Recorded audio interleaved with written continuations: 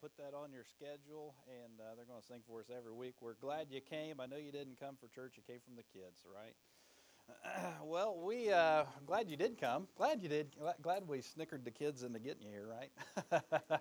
Well, we've been preaching through the book of First Peter for quite some time now, and lo and behold, this is the Christmas season, and you're like, what in the world? Peter didn't talk about Christmas, right? Oh yeah, he did. Let's open up to First Peter chapter number 5, and we've just been working verse by verse through the book of First Peter, and I've said this about 150 times, and regular people are tired of hearing about it. But the Apostle Peter is one of my favorites. He's just a rough old fisherman, and he'll lose his temper, and I think I did that once, and he'll cuss, and I might have done that twice.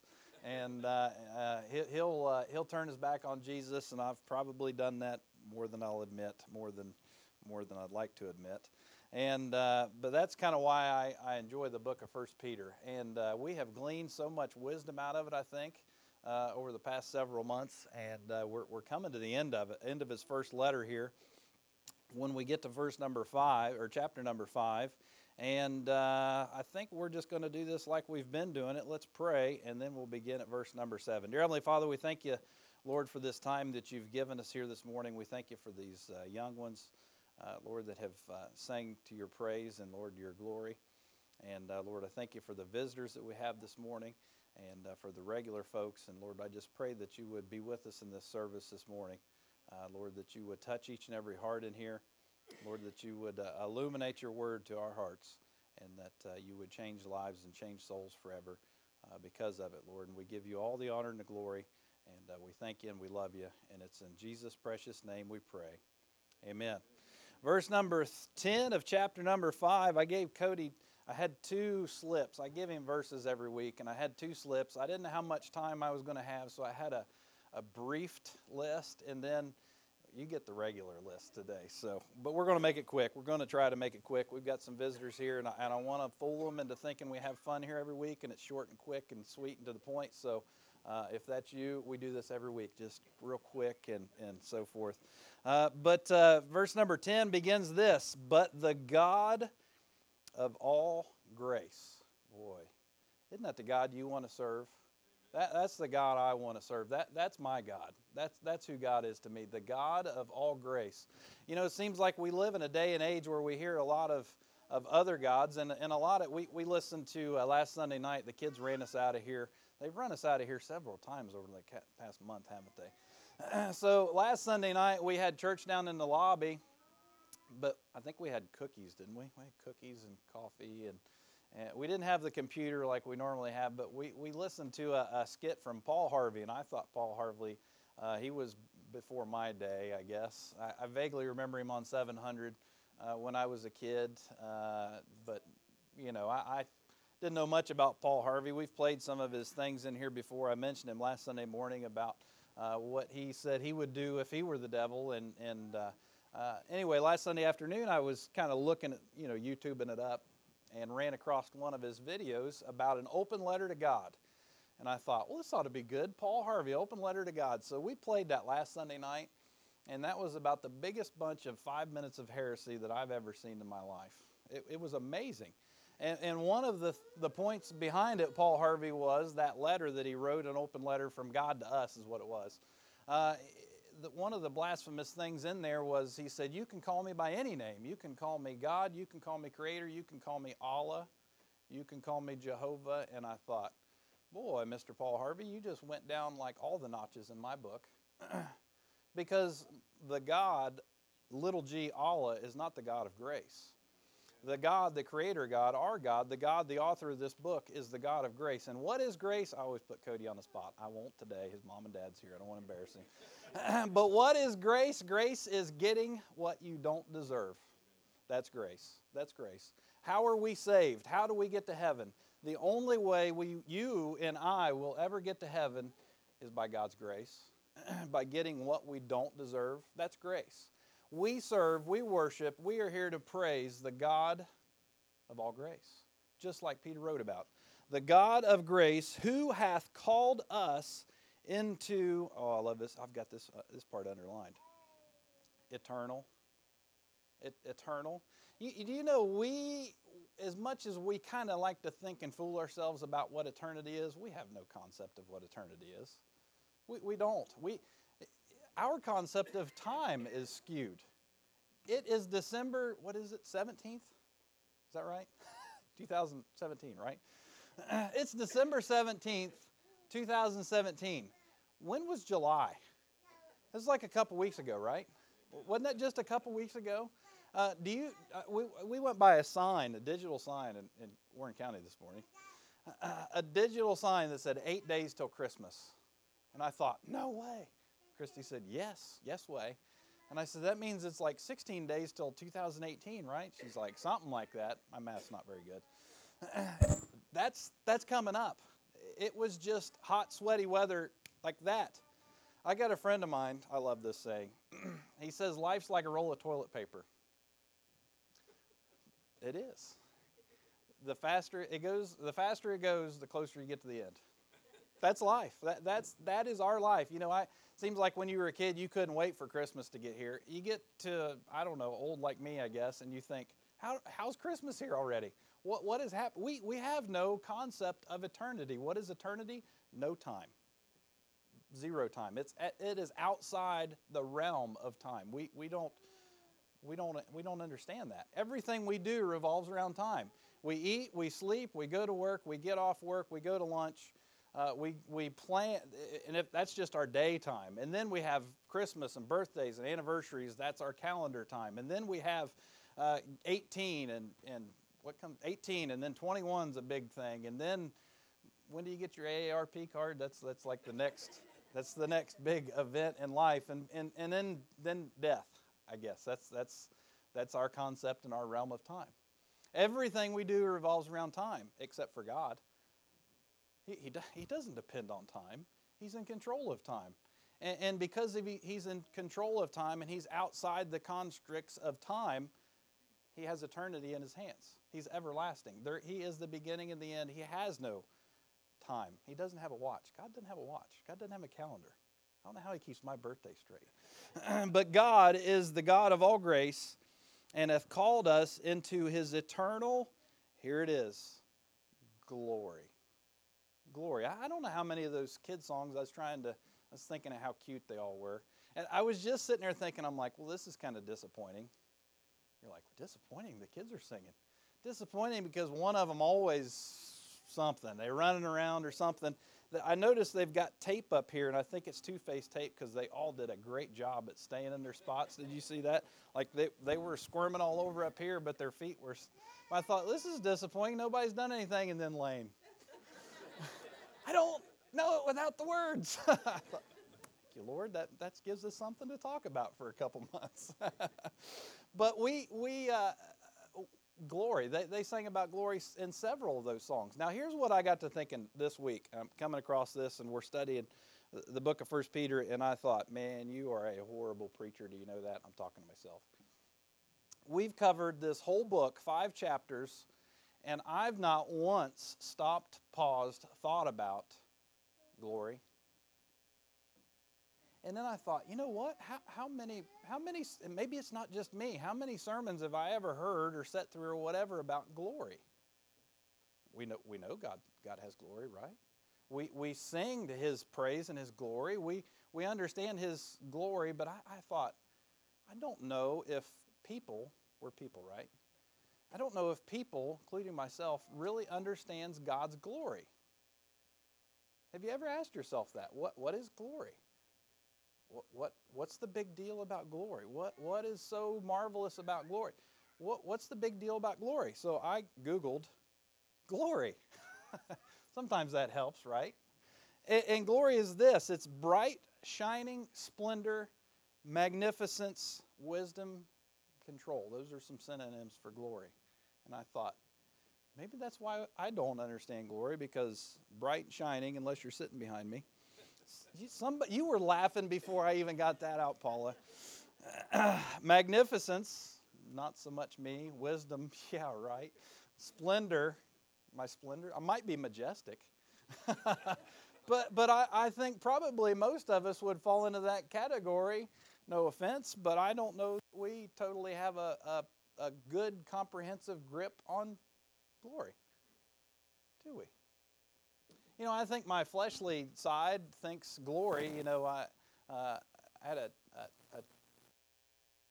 middle school, which I've got a high school teacher here, and I'm going to pick on her a little bit. But middle school teacher, and I got an I didn't have you in elementary, though, did I?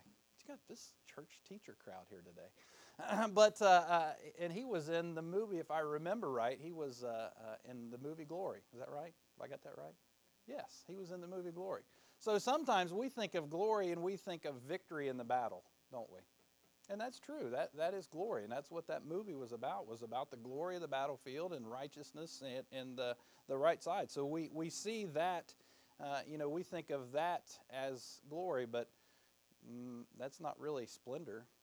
That's not really magnificence, is it? So then while I was on that same page about what synonyms for glory was, I thought, what's antonyms, which I forgot even what that word was until just this week. And so that would be the opposite of glory would be this, shame. Yeah, I've got some of that. That would be guilt. Oh yeah, I got some of that. Yeah, that would be like the opposite of glory, where glory is magnificence. Where opposite of that would be like shame, guilt, despair. We're all familiar with that, aren't we? Well, why do we compare ourselves among ourselves? Because we all are made out of the same dirt. Do you realize that?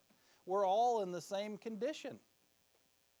We all have a sin-cursed heart that we talked about in Sunday school this morning. We're all in the same crowd. It doesn't matter if you're man, woman, black, white, Democrat, right. We're all in the same boat. We all have a sin-cursed heart. That's us. We are the opposite of glory. We're shameful. We're guilty. We're unforgiving. We're depressed. That's the human condition. I don't want that human condition. Is everybody satisfied with that human condition? That makes for a life, doesn't it? That makes for good drug sales, is what that does. That condition, the opposite, the antonym of glory, that makes for good drug sales. So we see that our God, the God of all grace, has called us into His eternal glory. Well, I am really interested in that. Are you interested in that? Are you interested in living and being present in an eternal glory, or are you satisfied with the temporal shame and guilt and regret that we have here on earth? Well, I think that's kind of like, Bob, that's a dumb question. I'll take the eternal glory for free. That's what we're talking about. I would rather have eternal glory for, forever, I guess, than this temporal, miserable condition that we live in that's called life. For a measly, maybe 90 years if you exercise and eat right, and I don't know what else you're supposed to do to live a long, miserable life, all that stuff. No, I'll take the eternal glory any day. Hey, Peter's saying the God of our grace is calling us into His eternal glory. I'm very interested in that. Look at this. By Christ Jesus. There you go. It's that simple. It is that simple. You guys came to hear these kids. Some of you are regular people. You're like, if I don't show up, he's going to look for me. But we came here this morning to listen to these kids to sing about the birth of Jesus Christ. That's what Christmas is all about. The birth of Jesus Christ. That's what the manger is all about. The birth of Jesus Christ. Does anybody remember Moses? He's the guy that dealt with the nation of Israel for probably a lot longer than I could have. The murmuring people. Pharaoh Charlton Heston. That guy? Moses, let my people go. Led them across the Red Sea.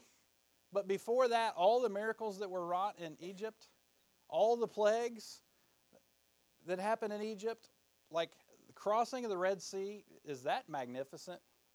Would you call that wonderful? Would you call that marvelous? What's our other synonyms? Would you call that splendor? Would you call that control? Control the water? He witnessed that. He saw that. We have no idea what that was like. To see the Red Sea part, and then for that entire nation of 2-3 million people walk across on dry ground. And then to watch Pharaoh and his army try it, didn't end very well for them. Can you imagine seeing that and having that memory? Well, Moses was on the mountain with God. And guess what Moses asked God? Well, let's look at it. Exodus chapter number 33.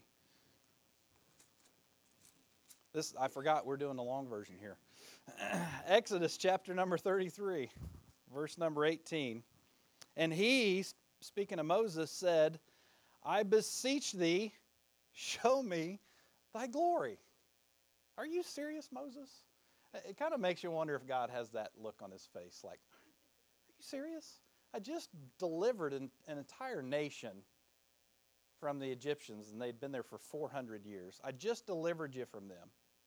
I just brought you across the Red Sea, parted it, by the way.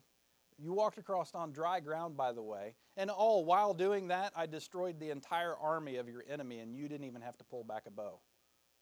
And you want me to show you my glory? Are you serious? Remember? Glory is brightness, shining, splendor, magnificence, wisdom, and control. I don't know the greatest general mind in history that could even come up with that thought. Like, hey, we'll somehow get the waters to part and then we'll crush the army.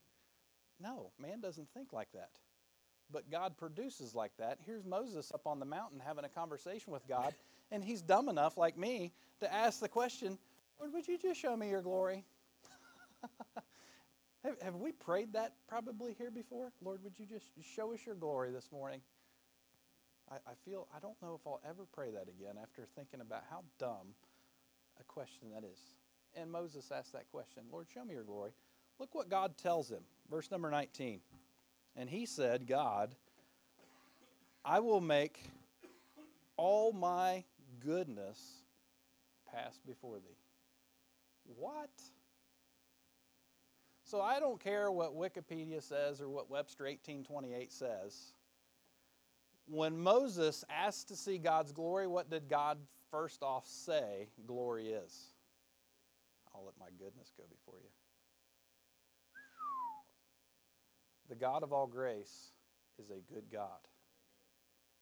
That's what God said. Okay, Moses, you want to see my glory? I'll let my goodness go before you. We have no concept of what goodness is. We don't. We have no concept of what goodness is.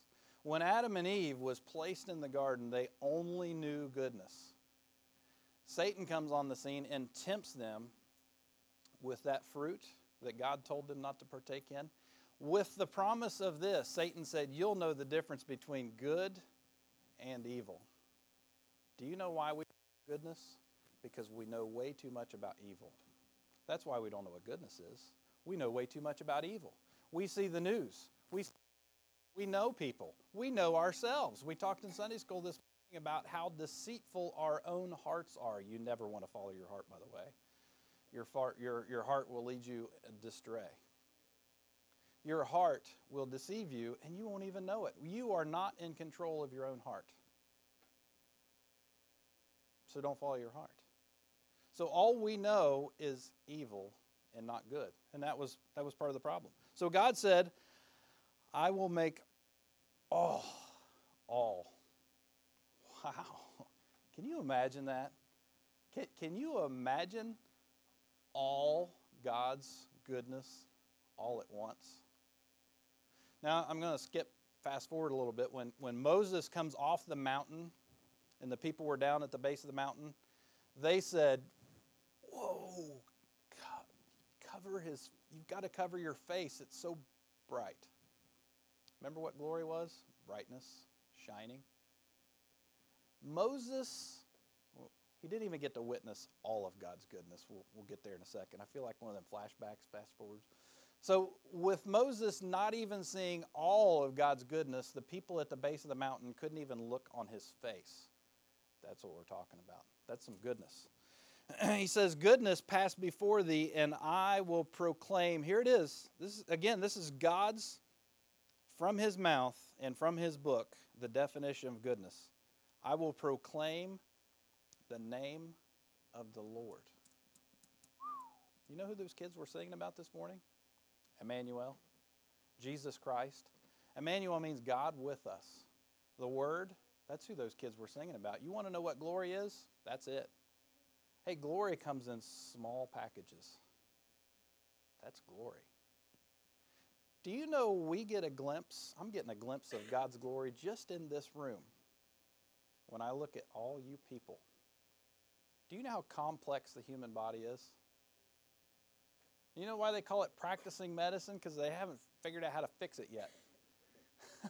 Well, they haven't figured out how to diagnose everything yet. They don't even know how this thing ticks and how it works. Let's go back to our definition. That's pretty splendid. That's pretty wisdom, pretty smart. That's pretty in control. When our finest minds, we can't always fix it. When our finest minds, really, we're not even sure how it works. When our finest minds can't even come up with one. You'd think by now, as smart as man is, we could make a person, right? I mean, how hard is it? You'd think we could come up and make a person. Do you know that each one of it is mind-blowing. We have studied, here's my middle school or my high school teacher, we have studied DNA in this church. And it is amazing how magnificent and how complex and how intricate that our cells and our DNA and our mitochondria and all of that stuff, you didn't think I was paying attention, did you? Hey, that is God's glory. That's God's glory. At work, here in our bodies, we can't make new. We can't. We are just now, as smart as we are with the help of computers, able to read DNA and predict things, much less try to replicate it. Hey, that's God's glory. Better hurry up. Look what he says. The name of the Lord God before thee, and will be, there it is, gracious. That's glory. That's God's glory. He'll be gracious. He will give us what we don't deserve. That's grace. That's God's glory. To whom I will be gracious and will show, here it is, here's another definition of glory, mercy. To whom I will show mercy. What's mercy? We've defined grace as not getting what you deserve. Here's what mercy is. Not getting what you do deserve. Not getting what you do deserve. That's mercy. Hey, the God of all grace, this glorious God that Peter's writing about, this God of eternal, everlasting glory that Moses is talking to, he is a merciful God. He doesn't give us what we deserve. Do you know what we deserve? Death and hell. That's what we deserve in a nutshell. Because any infraction, let's simplify it. Any infraction, that sounds a lot less harsh than sin, doesn't it? Any mistake, any boo-boo, any infraction on God's holy righteous law should exact his punishment. Because God is holy. We covered that in Sunday school. It's 9 o'clock. Come next week. And what is God's holiness? It's hard for us to fathom. Because God's holiness is perfection. And I've not met the perfect anything, anybody, anywhere. Ever. You might think you are. You're mistaken. There is no perfect person. But there's only one perfect God. And he is holy. And he is righteous. And he is merciful. And he is just. You know, if there was a judge up at Warren County at the wherever that complex is, and he let people off for if they caught a burglar, brought him into the courtroom, and that burglar said, "I won't do it this week," and that judge said, "All right, get out of here. I'm done with you. Don't do it this week." You would say that judge is wicked, wouldn't you? That you would say that judge is unrighteous, that judge is unjust, and we would vote him out. Am I right? I want a judge that is just. I want a judge that is perfect. I want a judge that obeys the law. I don't want a judge that's a hypocrite. And with a holy, righteous, graceful, glorious God, he's not a hypocrite. He's perfect. He's just. He's righteous. I will show my mercy, and whom I will show mercy. Look what he says in verse number 20. I didn't give you this one, Cody. And he said, Thou canst not see my face, for there shall no man see me and live. And the Lord said, Behold, there is a place by me, and thou shalt stand upon a rock, and it shall come to pass, while my glory passeth by, that I will put thee in the cleft of the rock, and I will cover thee with my hand while I pass. God is so glorious, Moses couldn't even witness, couldn't even see God's glory. He had to see the afterglory, after God passed. Tucked Moses away in the cleft of the rock. Know that song? I will hide thee in the cleft of the rock. He covered Moses with his hand and walked past, removed his hand, and all Moses got to see was the hinder parts of God's glory. Have we ever seen that? Have we ever seen God's glory? Have you ever experienced God's glory? I think that's what we're doing here this morning. I think probably last night on that cold, crisp, nasty December evening when there wasn't a cloud in the sky. Anybody notice the sky last night? No, because you were all going from the car like into the house. But if you'd have stopped and you'd have slowed down, you would have seen the stars in the sky. Look at Psalms 119, I think, somewhere around in there. Or 19:1. Psalms 19:1. Sorry, I'm dyslexic a little bit this morning. The heavens declare the glory of God, and the firmament his handiwork. We see the stars in the sky, and we don't even think about it. We just think they're little dots. And lo and behold, one day they came up with the Hubble telescope. And all the conspiracy people said, well, if they're looking out there, they can turn that thing around and look down. Remember when they were saying that? They've got satellites that are just purposely pointing down now. But when they put that Hubble telescope into orbit and they gave it some corrective lenses because that was kind of messed up, and they got some bolts tightened just right. It finally started working. They said, oh, this thing's huge. What's the thing? The heavens, outer space, the stuff that's out there, the stars that are out there, the galaxies that are out there. They said, this is bigger than we thought. What is that? That's declaring God's glory. It's declaring his majesty. It's declaring his brightness.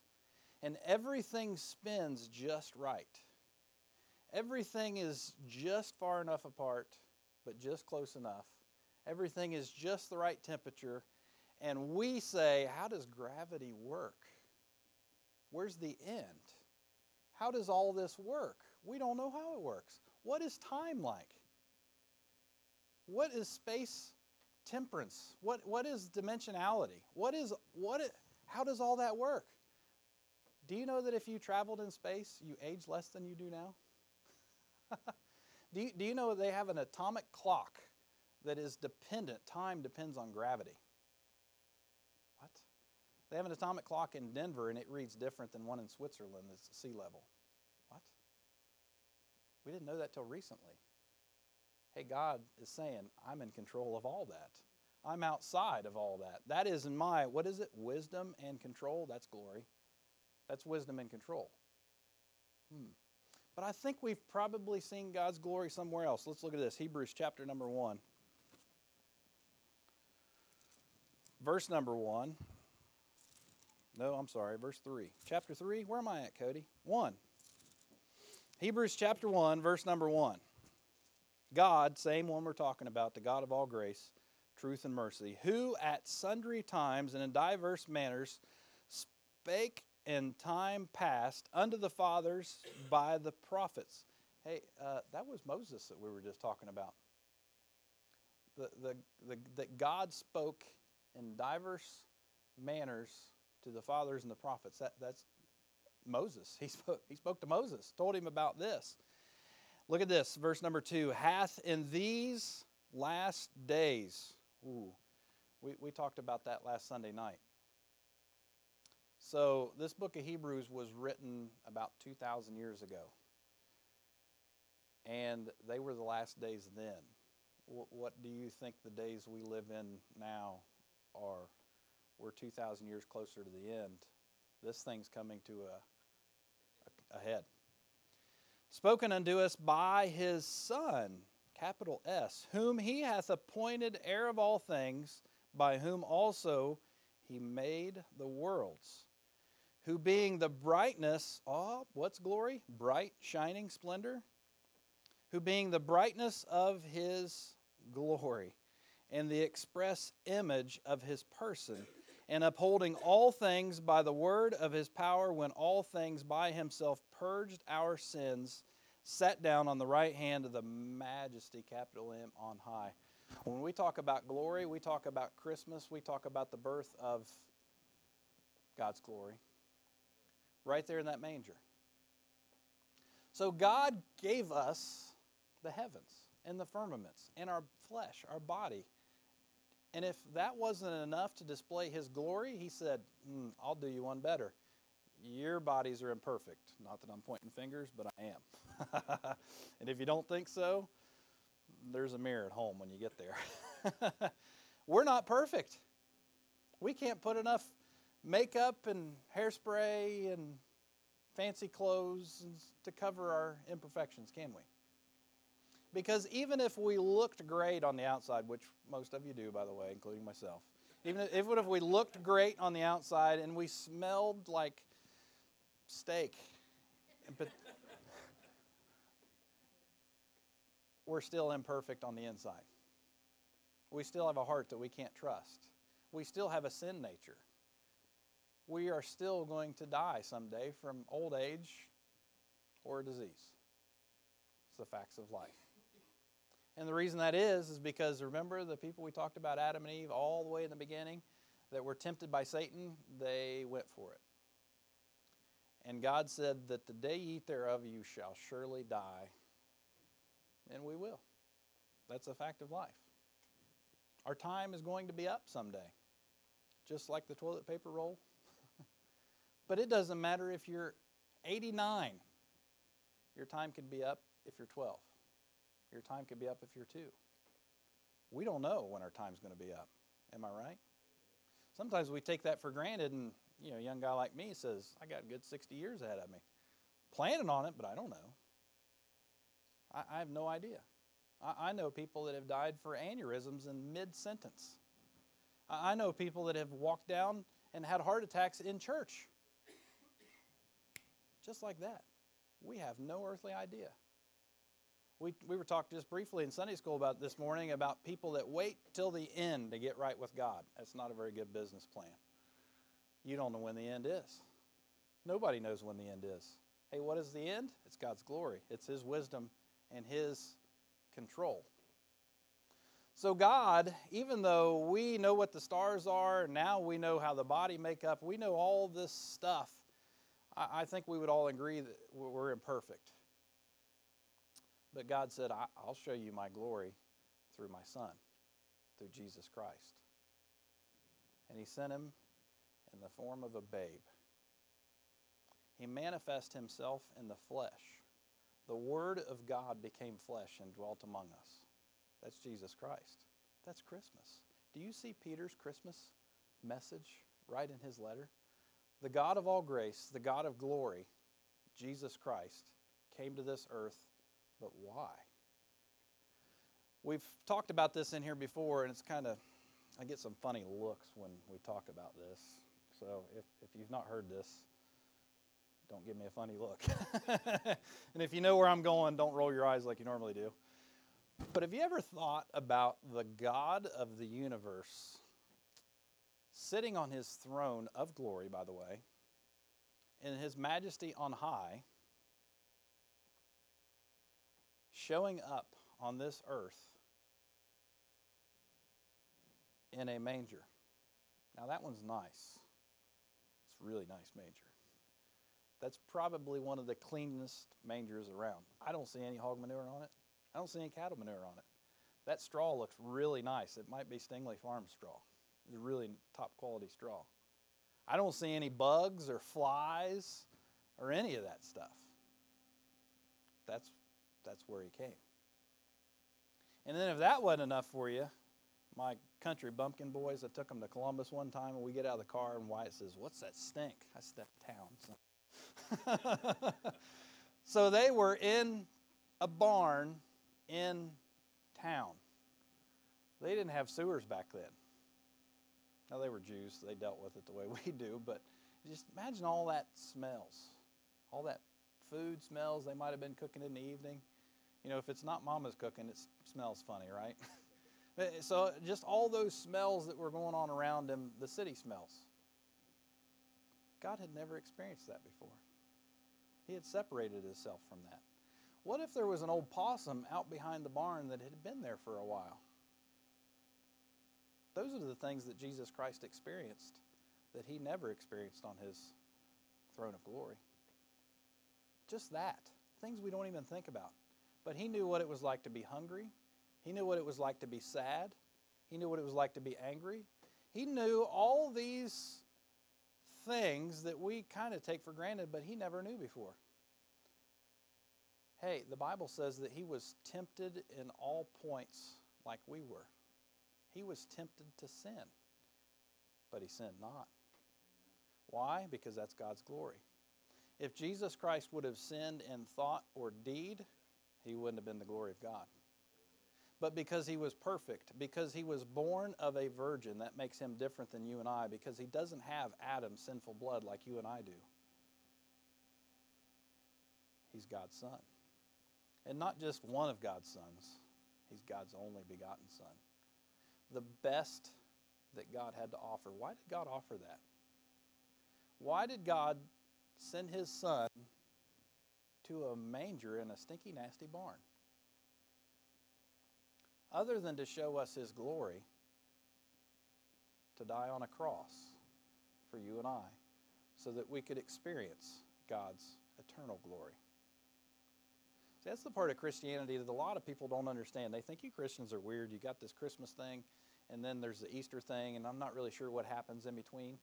But what happens in between was all Jesus Christ's teaching for about 33 years that told us this: there's only one way to heaven, and that's through me. That was Jesus Christ's message. See, nowadays we think if we're a good person, or if we're not as bad as the guy on TV, or if we do just little whoopsies, not really sins, I mean, they're just that. We think that if we do that, that we can escape hell, like Keith was talking about this morning. That's the biggest fool lie of the devil that there is going.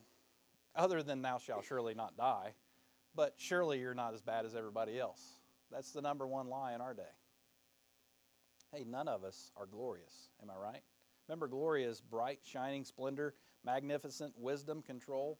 No, we are shame, guilty, depressed. That's us. But guess what? We can be full of his glory. We can be full of his magnificence. We can be full of his righteousness if we will just receive that gift. Do you know that's why we give gifts at Christmas? Because Jesus Christ was a gift. For by grace are ye saved through faith. It is a gift of God, not of works, lest any man should boast. That's what Christmas is all about. It is the gift of God to mankind. For God so loved the world that he gave his only begotten Son, that whosoever believeth in him shall not perish, but have everlasting life. There's that eternal glory, isn't it? It's all throughout Scripture that God loved us so much that he was not willing to leave us in our unglorious state. Because your unglorious state is a putrid state. Oh, that's pretty harsh, preacher. No, it is. We need help. We need help. The Bible says, for all have sinned and come short of the glory, there it is again, of God. That our righteousnesses are as filthy rags. That's us. Would anybody disagree? I know I need help. Isn't that like the first step, I think, in a 12-step program? Do you need help? Hey, we need help. Without Jesus Christ, there is no hope for us. But God loved us so much that he sent his Son to be our propitiation, to be our substitute. Do you know what a substitute? You know what a sacrifice, a substitutionary sacrifice, do you know what that is? A sacrifice is the innocent dying for the guilty. And that's exactly why Jesus Christ came to this earth in that manger so that he could die on this cross, because he wanted to take my place. That's why he came to this earth, to pay for my sins and to pay for your sins. How do we receive this free gift? You want to know? How do we get this gift? How do we do it? Do we have to come to this church every week forever? No. It'd be nice. I said the kids will be back next week. No, that's not how you receive Jesus Christ. Well, do I be a better person than I already am? No, that won't do it. Pass that basket again. I want to put some more money in it. No, that won't do it. We don't want your goodness. We don't want your money. We want truth. This is what the truth is. The Bible says that whosoever, what's that? Whosoever. Who's that? That's us. That's a me. I'm a whosoever. You're a whosoever. That whosoever shall call upon the name of the Lord shall be saved. That's it? I thought we had to go through some kind of classes, and I thought we had to go down and get baptized. I thought we had to do all this stuff, dress right, spit white, and all that stuff. No, whosoever shall call upon the name of the Lord shall be saved. What? For with the heart and with the mouth. With the heart man believeth unto righteousness, and with the mouth, that's how it is. That's how to be saved. Do you know that saved word is not just a Baptist word? This is a Baptist church. That saved word, you don't go to a Baptist church, do you? Do they talk about saved down there? What? I thought we coined and copyrighted that word saved. No. It's a Bible word. It's a Bible word. Hey, God says that you must be saved. There's no other name given among men under heaven whereby you might be a good idea to be saved. There's no other name given among men under heaven whereby you should be saved. No, that's not how it goes. Somebody help me with that verse. There's no other name given among men under heaven whereby you must be saved. That's how that verse goes. That you must be saved. It's not that it's a good idea. It's not that it's a suggestion. It's not that it'll help you be wealthy and healthy and good looking like me. No, it's a requirement to get to heaven. You must be saved. There's no other way around it. And the Bible says that whosoever shall call upon the name of the Lord shall, gonna, be saved. Isn't that God's glory? That's not man's plan. That's God's glory. Man looks at that and says, it can't be that. It can't be that simple. It's not, my friend. It is complex. It is so complex, but yet it's so simple. It's so, should I say, perfect? It's so much better of a plan than man can come up with, am I right? That's why man says, I need to go get baptized, or I need to do all these things. I need to be a better person. I need to turn over a new leaf. No, the Bible says that it's only by the grace of God that we can be saved, through faith. And for people that say, well, the faith is all mine. No, for by grace are you saved. Through faith, it is a gift of God. What's the it? I guess all of it. I guess the grace. I guess the saved. I guess the faith. It's all a gift from God. So even the faith that we want to kind of lift up and say, well, I have more faith than that guy. I'm definitely more saved than he is. No, the Bible says that we've been given a measure of faith. It just depends on where we want to put that faith. If we want to put that faith in Jesus Christ, or if we want to put that faith in ourselves, that's a big difference on where you put your faith. Let's put our faith in the right spot. Let's pray. Dear Heavenly Father, we thank you for this time that you've given us this morning, Lord. I thank you for the young ones that sang. Lord, I thank you for your book, this word that you've given us this morning, Lord, and the truths that are in it. And Lord, we didn't even get to fully cover, Lord, how glorious and how creative and how merciful and how mighty and how bright and shining, and we didn't even begin to scratch the surface of your glory except when we talked about Jesus Christ. And Lord, he came down in all this glory in this sin-cursed world and was a light in a dark place. And Lord, it's only through him that we can have eternal glory with you forever. And Lord, I'm reminded that Peter spoke, that we skipped over, about the glory that's to come. And Lord, I pray that for the Christian in here, for the one that's saved, the one that's born again. Lord, we have no earthly idea of that glory that's to come. But Lord, I pray for those that might be lost in here this morning, that may not know Jesus Christ as their Savior. Lord, that glory is right at the cross. And Lord, I think we'll have a time of invitation this morning. And Lord, while we do, I pray that you would convict hearts of sin this morning.